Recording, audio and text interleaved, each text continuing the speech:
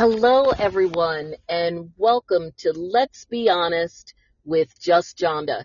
I'm your host, Just Jonda, and I am hopping on here remotely, so you may hear some sounds that are a bit different because this just really couldn't wait.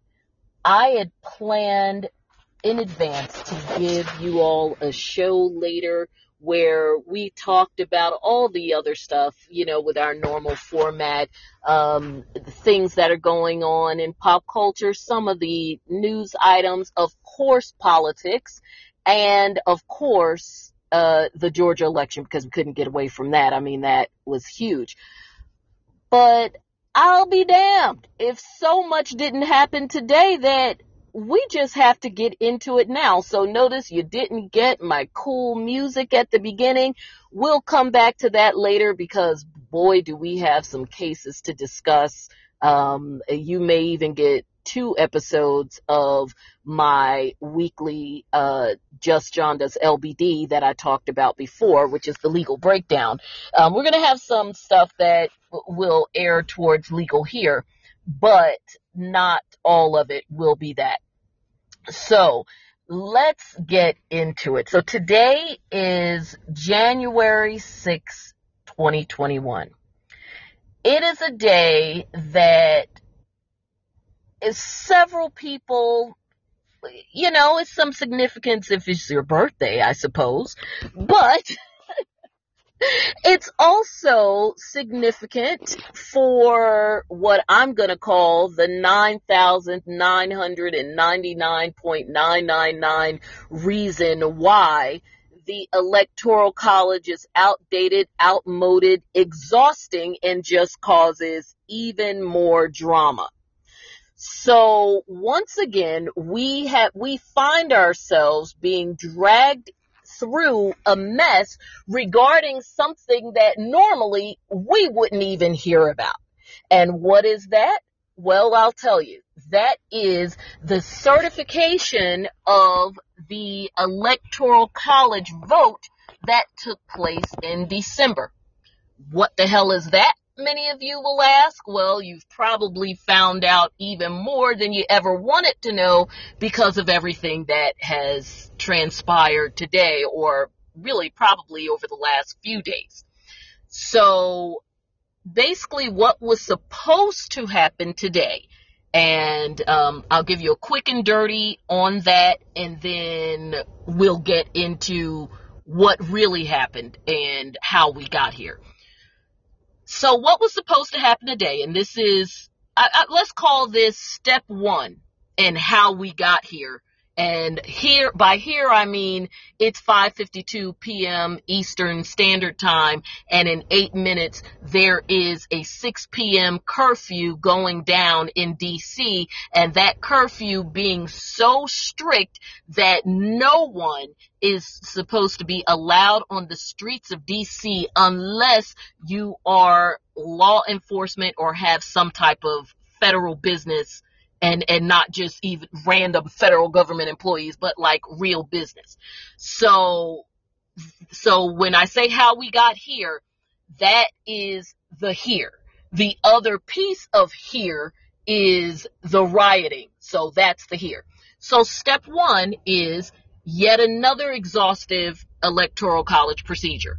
This one is where both houses meet, the Senate and the House of Representatives. So you will have a joint session with the president of the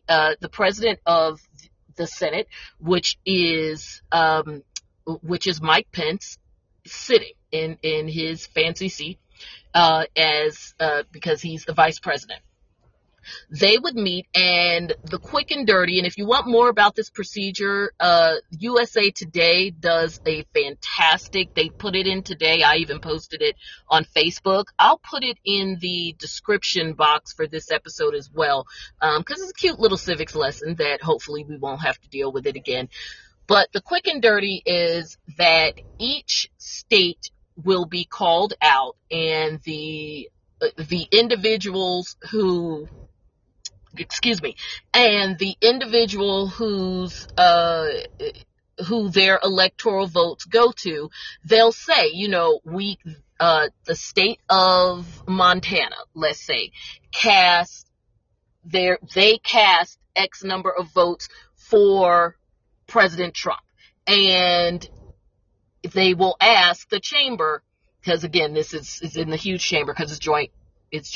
They'll ask the chamber, are there any objections? No. Okay. And they go on. And that's, and that's basically the way it works. Now, if there is an objection, and that's where things were getting messy, and that's why this procedure, which is typically and largely ceremonial, which is why we never hear about it other than perhaps a footnote on the news when in any other election year, where the news people will give you all the stories of the day and go, oh, by the way, in other news, the Congress has certified the Electoral College, and then they go on, because it's just really not a big story.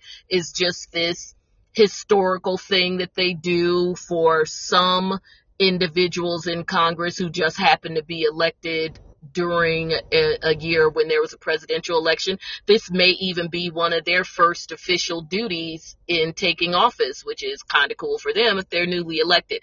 But largely ceremonial, it's in the Constitution, and that's what they do. But anyway, if there is an objection, the objection has to be signed on by at least one member of the House and one member of the Senate. And in addition, and then, of course, they need to say what the objection is.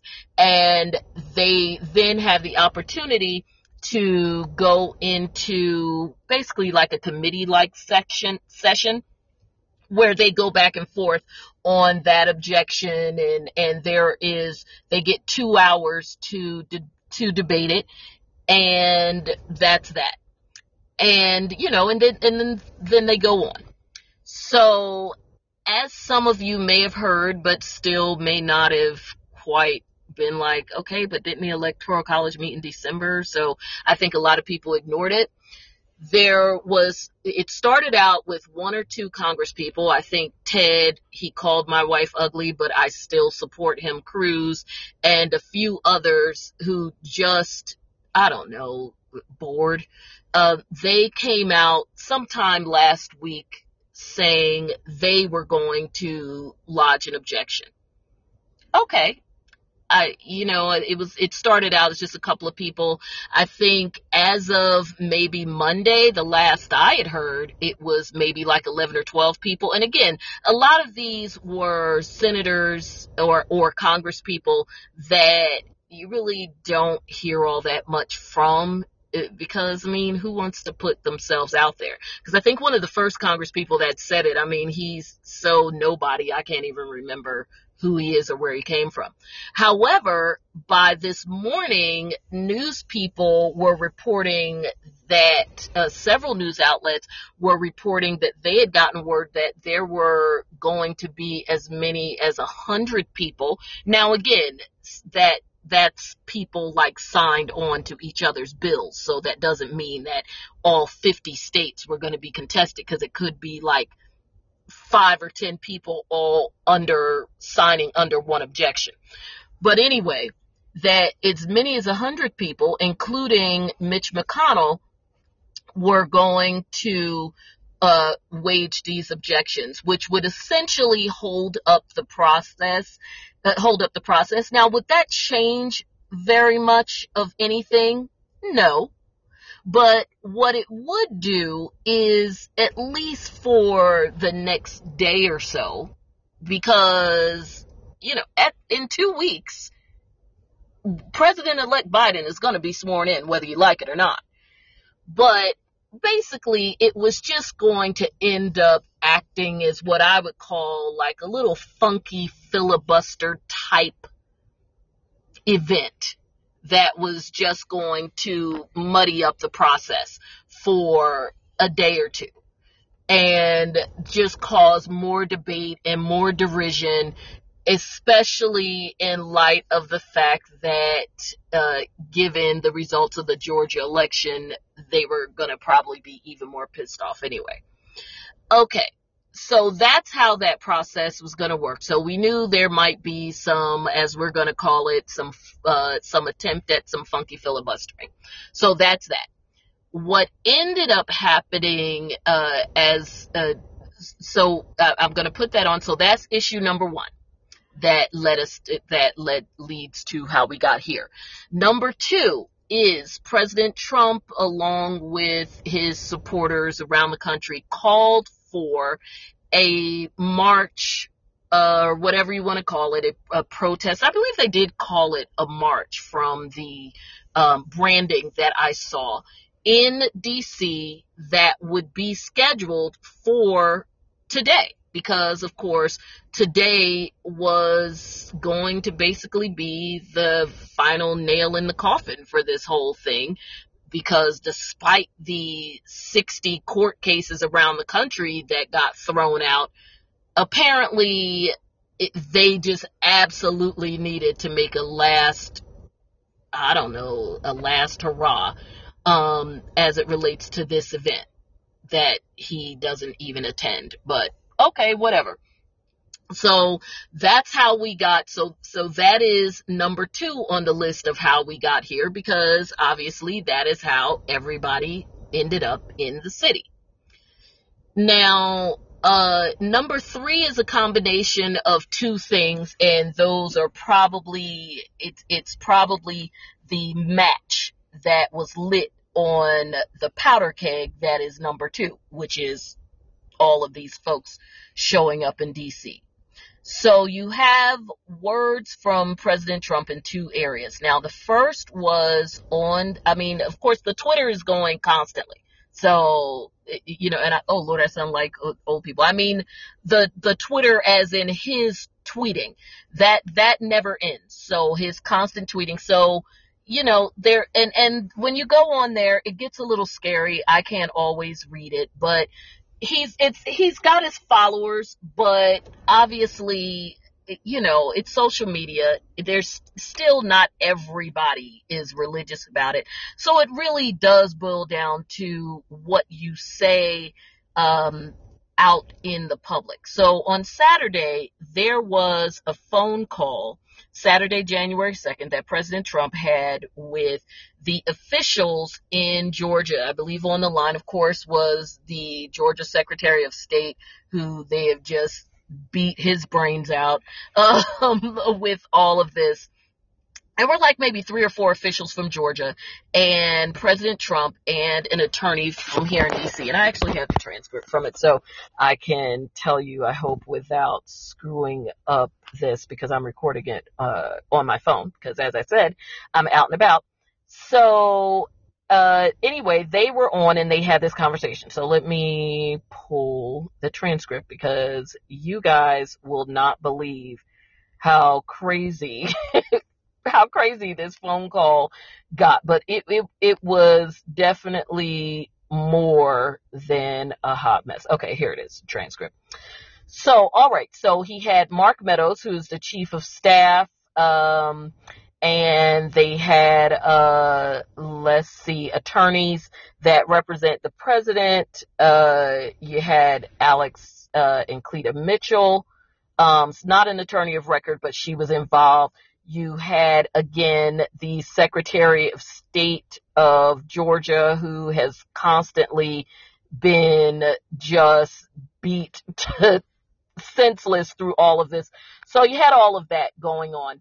And the phone call really was like the rantings of a guy who would not leave after last call, even after the lights came on, when it's just the bartender cleaning up the counter and the last waiter or waitress sweeping the floor. He is the person that won't even allow you to put him in a cab or call an Uber, because on top of the fact that he won't leave, he also won't shut up. On social media, I also referred to him as that ex, and most of us have had one, that annoying ex who will not go away and not stop begging. That ex that even if they don't do anything to physically hurt you, you still have to threaten them with some kind of restraining order or stalking charges to make them leave you alone. The one who is so annoying, they are like a bad R&B song by Keith Sweat singing, "There you go, telling me no again." Yes, that is who, and no, I don't sound like that. That's my impression of Keith Sweat. It got so crazy. At one point, he just told them, look, I need you to find 11,780 votes because the current margin is only 11,779. So basically, you find me those votes and, maybe I'll leave you alone. And he kept going. He went on about addresses and this and that. So again, this feeds the narrative that that the election was stolen. Now, granted, this was not a public phone call. It was a phone call with public officials, but it was not a public phone call. But I bring that up because, again, it just tells you the sentiment. Hey, Sharita. And so this goes on. So he goes on and on with that phone call. So the next thing, President Trump then, it comes out. Somebody who was on the call, there weren't many people on the call, but somebody who was on the call leaked it.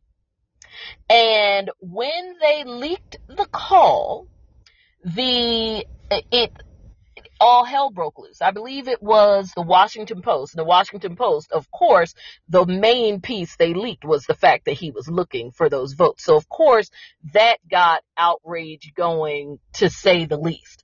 The next thing as of, I think I pulled it yesterday. As of yesterday morning, the entire transcript and recording of the call was leaked.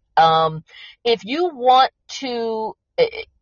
to feel like you're tripping on some type of hallucinogenic, but not actually take one, because I'm not advocating that. But if you just want to feel that way, listen to this phone call. I guarantee you by 20 minutes in, you will be convinced that you're high. I know I was. And I was, it was just a regular ass day. So that was that. And with that phone call being leaked and pieces of it, it still fed into this narrative. So it kind of tells you where his mindset is and the constant feeding of this narrative to his base. Because, of course, this is constant with him 24 hours a day on Twitter. Then you have the actual event that took place today that started out as big protests and rallying. And I will give it to them. It's a bunch of people there, by most estimates, about 30,000 people. This was clearly better organized and better put together than the events, than some of the other rallies they've had. And I mean, no shade to them. They've had people come to town, but this was very clearly well organized because there was money that was put behind it. There was a stage, there was branding, and not just the normal Trump flags that people come with, but there's like a whole thing that these folks came with and had set up. So we saw that going on. And while I'm at it, guys, you may hear me pausing a bit because I'm just making sure that some of my other social media followers know that we are live on the air. So I'm just had to do a little side texting while I do it. So that's what happens when you are so fired up, you decide to produce a quick show from your car. So at any rate, all of these individuals are there, and there's branding, there's marketing, there's a full stage. I'm talking scaffolding, microphones, everything. So again, money put into this, and they actually had President Trump as a speaker. So those are your elements, and and for those who have been following, I'm still on that third element that gets us to where we are. So he's got the whole rally, everybody comes together. Now, not only are these individuals encouraged by the fact that the president wants us here, but they all do get here, and the rhetoric is constant. He is encouraging them from the White House. I know you're there. I'm coming. I support you. Thank you for supporting me. So now we light the fuse. Well, actually, like I said, under number 2, the fuse was lit, but now we are headed for the explosion. President Trump appears before the group and speaks to them right around the same time, if not during, I would say probably right on the cusp of when Congress was meeting in their joint session to do the procedure that I mentioned earlier, another ridiculously exhaustive electoral college procedure.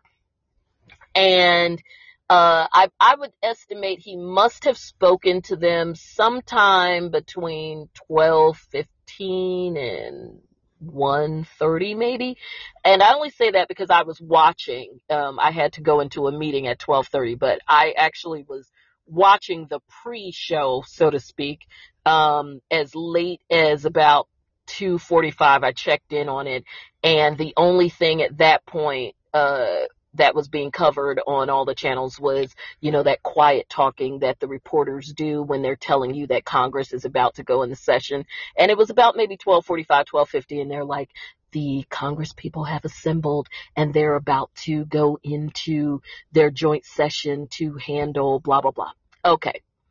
So that's fine. So he speaks to them, and of course, he tells them all the same stuff and rah, rah, shish, boom, bah. But the bottom line of what he told them is he basically told them that they need to essentially continue to make it clear, particularly to the legislature, that they were not going to stand for this election being stolen, and that they support him, and this is how we feel, and let's have it.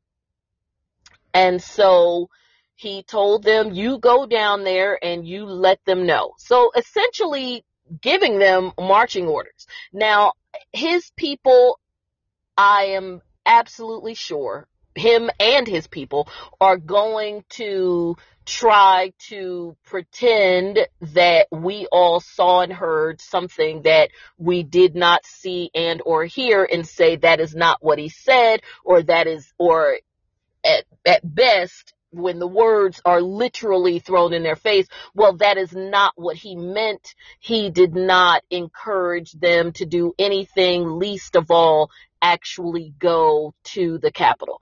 Well, I'm going to tell you on the front end, that's simply not true. That's exactly what he encouraged them to do. So once they got there, and I don't even think it wasn't like some organized march down the street. They went, and now this is where we are. Step 4. All hell breaks loose. So we are at element 4 of how the freak did we get here, where they just acted a straight ass. You just had flat out, and I'm going to call it what it is, and if you don't like it, then don't listen. There was just an element of just monkey, I'm sorry, because I'm so angry. There was just an element of maskless, knuckle dragging, mouth breathers just coming down there, just wrecking havoc. It wasn't peaceful protest at all. We're talking going up on the stairs, breaking windows, going inside. It didn't take long before some woman was shot in the stomach. There was a standoff at the House chamber doors. There is some jackass that was literally inside the Senate, on the Senate floor at one point. There were several, but one jackass who thought it was cool to just sit back and plop his butt in the seat that was probably still warm from Mike Pence sitting on it before they had to evacuate the room. It was literal, and I don't think it's really changed very much, just straight up pandemonium. And, of course, people are still calling it protests. Fox News was showing the market watch because they weren't going to show it, because you got to call it what it was. It was riots. This was unequivocally domestic terrorism. These are individuals who straight up attacked the Capitol building, an occupied Capitol building. And that's why I called this episode what I did, because when President-elect Biden spoke, he talked about the fact that this was an assault on many things, including our democracy. And one of the things that he said was that this was an assault on the Citadel, which is essentially, basically he referred to, and I agree with him, our Capitol building. That is the symbol of our democracy. That is what we do. That is where, things happen. We can talk about the separation of powers and checks and balances and the fact that we have the three branches of government. But ultimately, when people really think about where the power lies, not that the court can't swoop in and just change everything up at any time, but even for that, there are procedures they have to go through. In some cases, may not even make it up there. But ultimately, when people picture what is where the true power lies, that's what they think of. Yes, the White House is symbolic, and the Supreme Court and Lady Justice and all of that. But you think of the Capitol. And in fact, that is the area where all of the elements come together, particularly the State of the Union. The justices are there, the president and vice president are there, and then, of course, you have the joint chambers.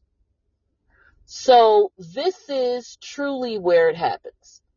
And it was so objectionable. You had the Capitol Police at one point literally standing to one side, just watching like spectators, saying, with the excuse being that they were waiting to get orders. Well, does someone have to tell you to stop the carnage? If there's bleeding, does somebody have to tell you to stop it, or do you just stand there and watch? And for those who look like me, or those who are allies or identify with the cause of people who look like me, there is a special insult that comes along with that, because we know.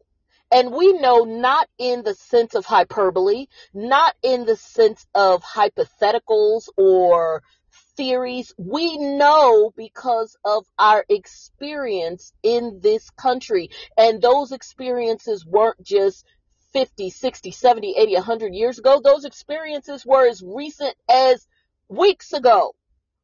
We know that if the individuals descending on that Capitol structure had been outwardly facing other than Caucasian, there would have been a whole other reaction from everybody, from the media, from the individuals watching and conveniently not saying anything, from everybody, to those who remain silent on social media despite having so much to say at any other time, to individuals in the media who insist on calling peaceful protesters rioters, to individuals in the media who won't acknowledge that a group of men who storm into the Michigan Capitol, the Michigan state capitol with guns are domestic terrorists, and they're not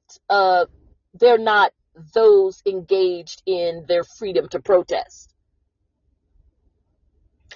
People who like me and those who look like me, or anyone, like I said, who is outwardly facing as other.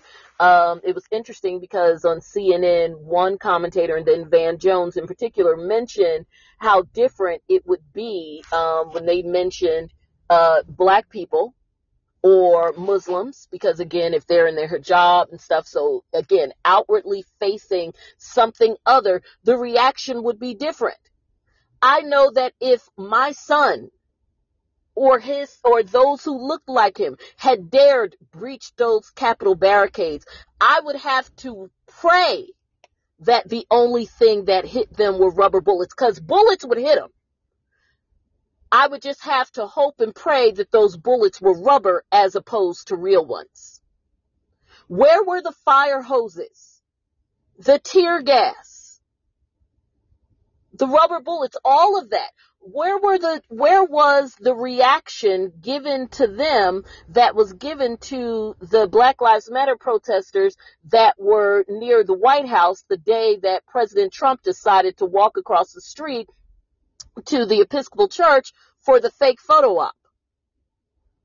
When those individuals got pushed back and treated like they were criminals when they had been peacefully out there all day long, just so that he could cross the street. Where was the First Lady in her now deleted tweet, talking about the fact that they were true patriots? Because that's what she called them initially, and then I guess somebody told her to take her tweet down.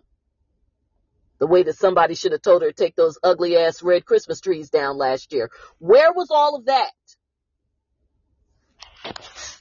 You know, some folks would say, where was all that smoke? Where was it? Because when these people went there, none of that was for them. Now, am I encouraging violence or people to be hurt or killed or stomped out or any of those things? Absolutely not. But what I am saying is, when those things happen to one group of people or several groups of people and not to others, and on top of it, when the behavior is not even arguably worse or just engaging in bad behavior, but on its face inappropriate behavior from the moment that they broke down those barricades, nothing happened. We're standing by and watching. The mayor asked for the National Guard, and DOD takes its time sending them. She's got to call neighboring states, and local police are potentially put in danger. What? Is that what we're doing? And don't think that it goes unnoticed that there was a delay with bringing in the National Guard for this. Yet when the Black Lives Matter protests were in D.C. and peaceful with few incidents that were easily handled by the D.C. police, she was offered the National Guard and had to turn it down and say, I don't want to bring that element into the city when the protests are peaceful, to incite a riot. This is a riot already taking place. Where are the tanks? Where's all the things that we have seen historically And again, let's not pretend that this all ended in the 60s or 70s. We have an entire summer of 2020 to prove otherwise. We have situations every day to prove otherwise. Just yesterday, a decision to not bring charges against the police for shooting up someone, 7, 8 times? Because they had a knife.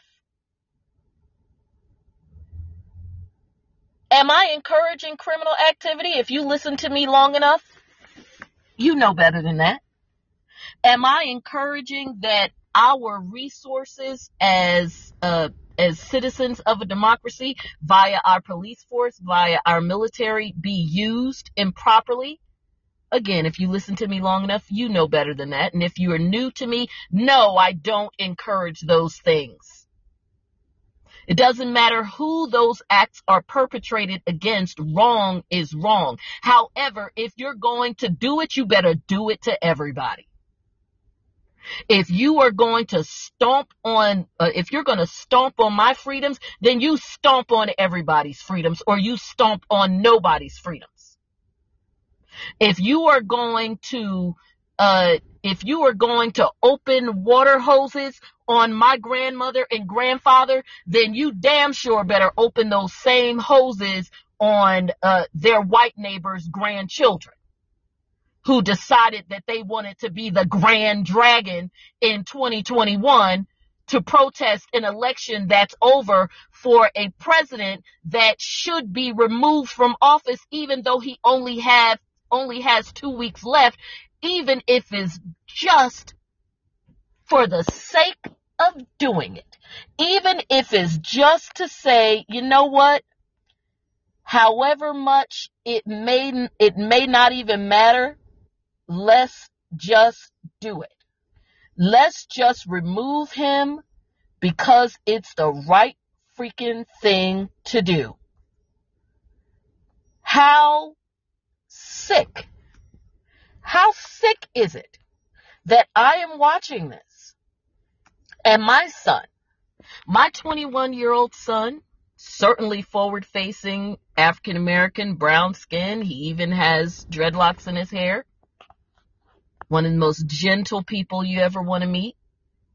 And the fact that I even have to freaking say that, because quite frankly, as long as he is minding his business and goes to work every day, he could be a raging asshole if he wants to, as long as he doesn't break the law. At the end of the day, if he wants to be a jerk and not have any friends and people not want to deal with him, that is his prerogative. But because he's an African-American man of a certain size, complexion, and hairdo and whatever, I have to remind everybody that he's one of the most gentle people you ever want to meet. Now, he is, but that ain't none of your damn business.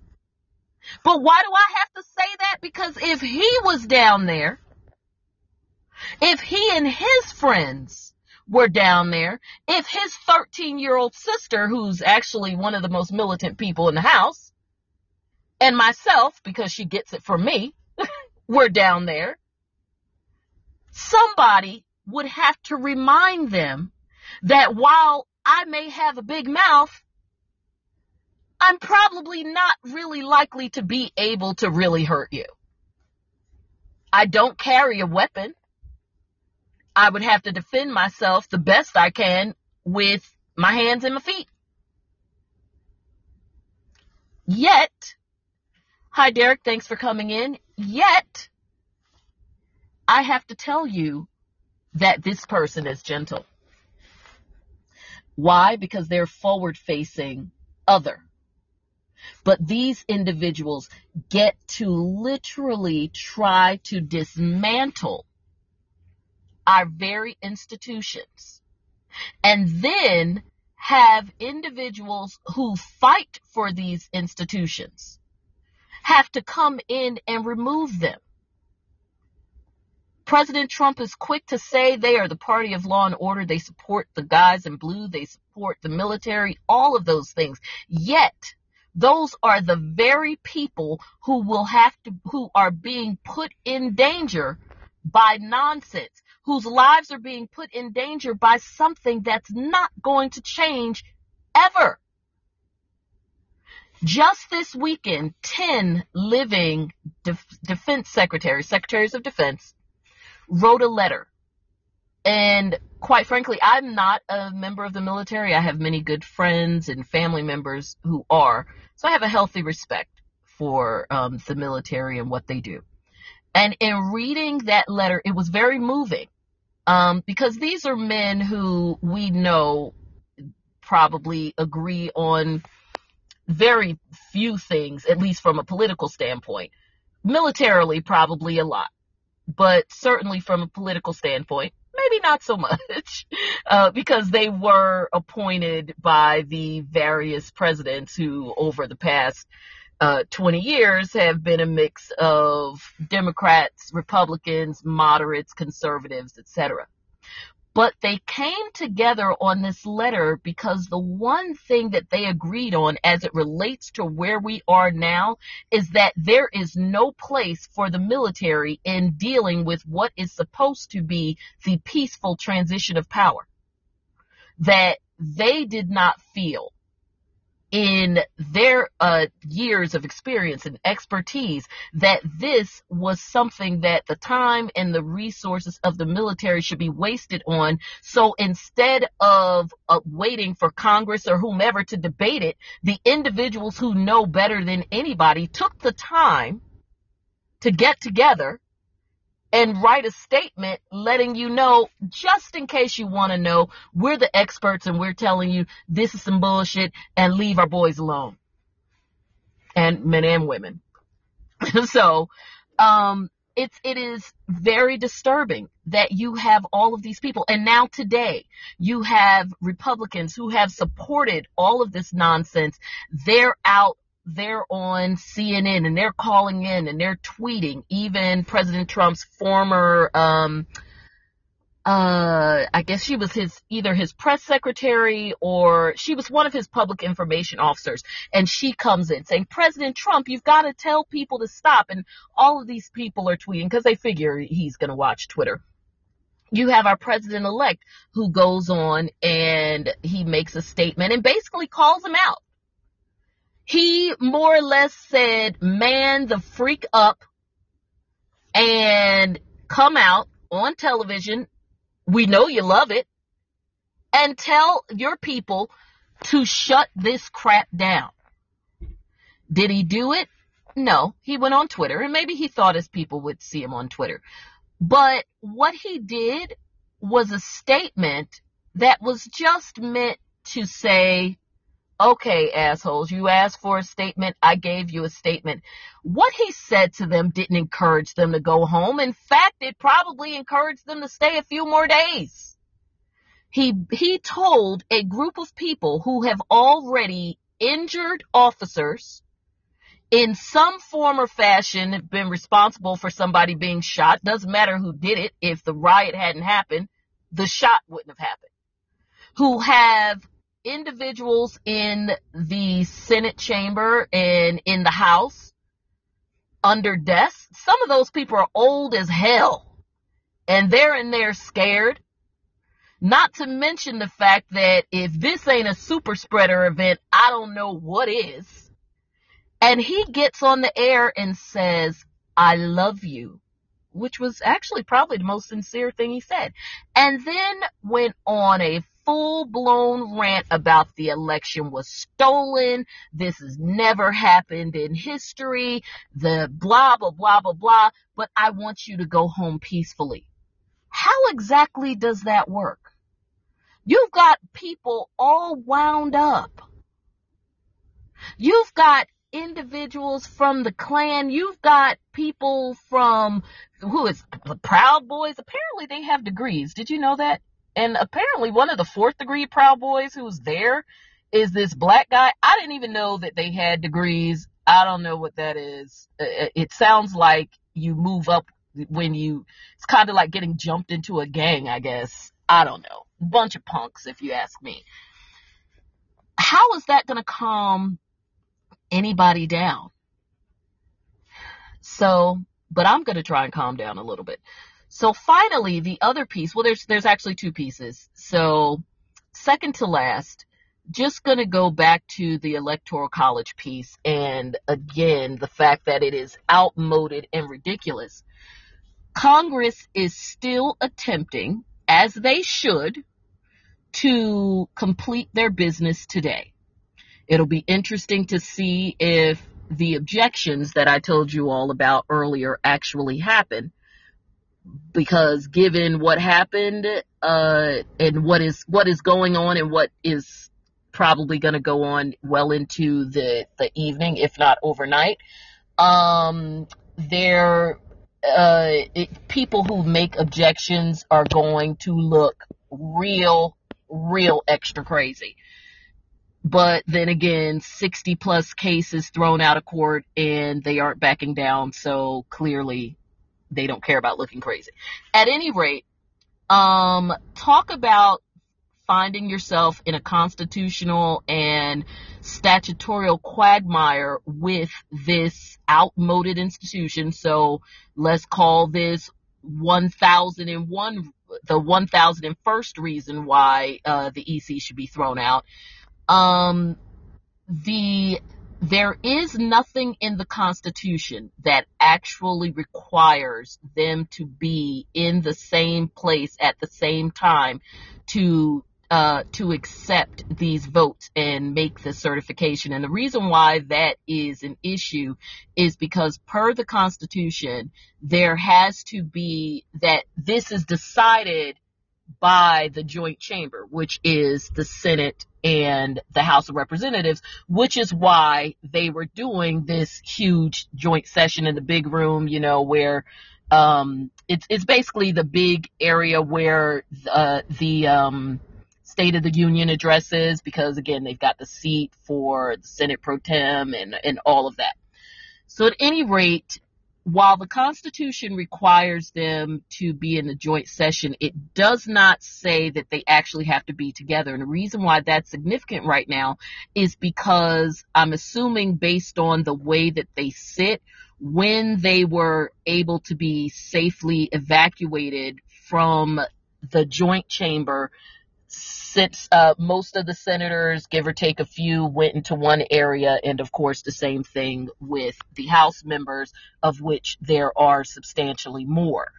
And there's concern, obviously, about bringing them all together given the situation. And on top of that, there's no chance, or at least from a security standpoint, it doesn't make any sense for them to go back into the joint chamber, because that whole thing has to be swept and probably additional security or whatever. So it's going to be at least 24 to 48 hours as it relates to that area being usable because of everything that happened. So long story short, the reason why, so it shouldn't be an issue, right? You put everybody on Zoom or some other technology. Nope. While the Constitution does not require them all to necessarily be in the same place, the somebody added some regular statutes to this because they couldn't just leave it simple. And there is a statute that specifically says they need to be in the joint chamber. So, of course, now all the scholars are together trying to get around that and suspending the rule and blah, blah, blah. So anyway, silly, that's what happens when you over-legislate. This is no different than if you're in an organization and you bylaw yourself to death. I warn people about that all the time. You box yourself in. If you want something to be a living, breathing document, then you make the rules that you need to follow, and everything else you can kind of deal with in some procedural manner, but there should not be a statute that requires you to be in a specific room. I mean, what type of, ridiculous, but that's neither here nor there. It's just this added piece of lunacy. And finally, just for something that is interesting and cool and is going to just make some of these folks even angrier, is the Senate runoff for the state of Georgia finally occurred. It was yesterday. I was going to say it was today.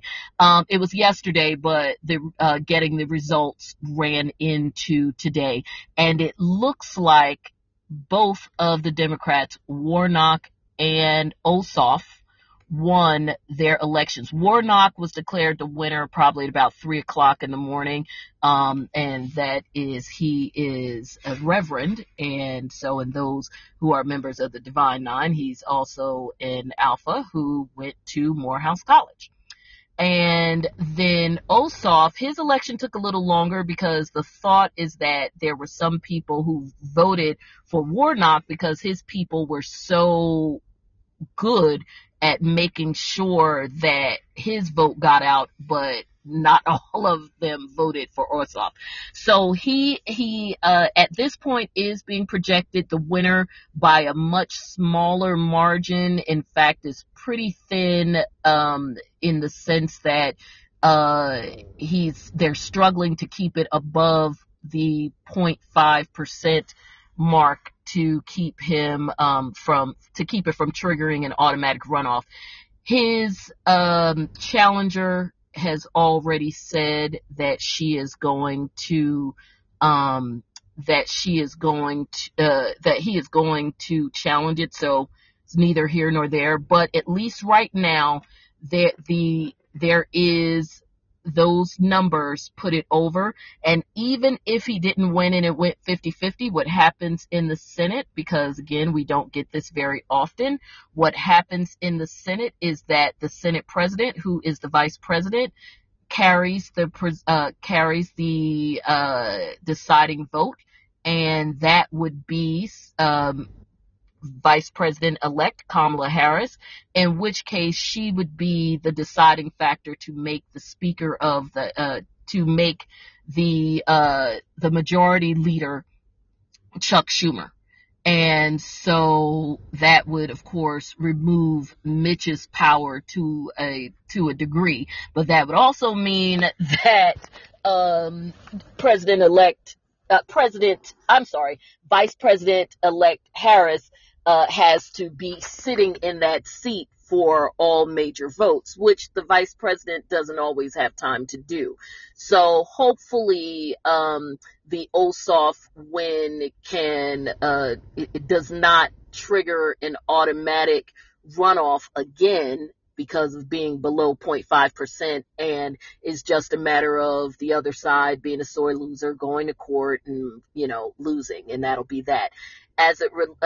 The other piece, which is a little fun, is that Loeffler, who was the woman that was running for that seat, is one of the owners of the Atlanta Dream, which is the WNBA team in Atlanta.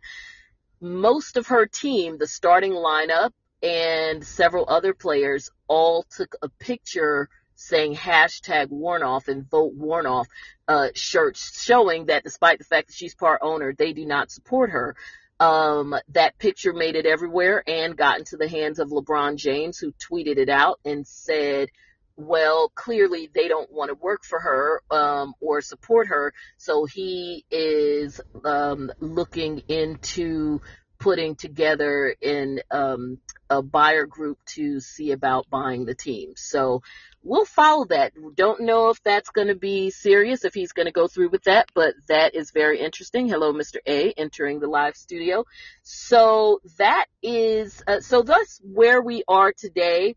I've got to tell you, we've got a lot of interesting stuff coming up. As I said, this was an impromptu show. You didn't even get the cool music in the beginning, but lots more coming up this week, including my wrap up with my Bravo co-host Sharita Palin for our Real Housewives reviews. We have last week was kind of uneventful with Salt Lake City. So we're going to do the double review like we did. So I expect that we'll probably be doing that tomorrow or Friday.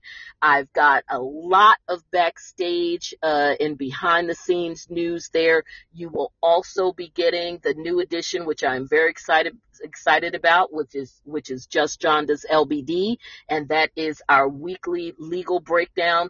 There are so many cases going on that at least initially you may even get a couple of extra episodes, or I'll keep you in suspense. I haven't decided yet, but there are a lot of cases going on. As I said, the Tom Girardi case, there are new things being filed in that every day, more decisions as recently as yesterday. Mariah Huck from Married to Medicine has filed a case against Bravo. I've got some interesting stuff about I've got some interesting stuff from behind the scenes with Bravo in terms of their contracts for the housewives. And there are several other real life cases that we are discussing, as well as legal questions from you. And if there's any cases that you would like me to explore and discuss that are out there in the news, I am excited and more than happy to do it. I have a great time dissecting the cases for you all. It's one of my most favorite things to do. So I look forward to that as well, and just having lots of fun on the show. Otherwise, I will talk to you soon, probably within the next 24 hours, because things are just popping out here in these streets.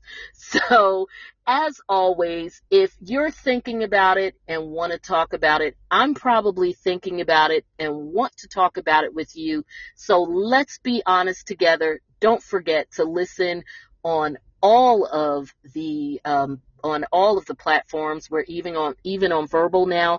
And of course, if you have iTunes, go on there, listen, give us 5 stars, and follow me on all social media platforms. Thank you so much for hanging with me, and good night.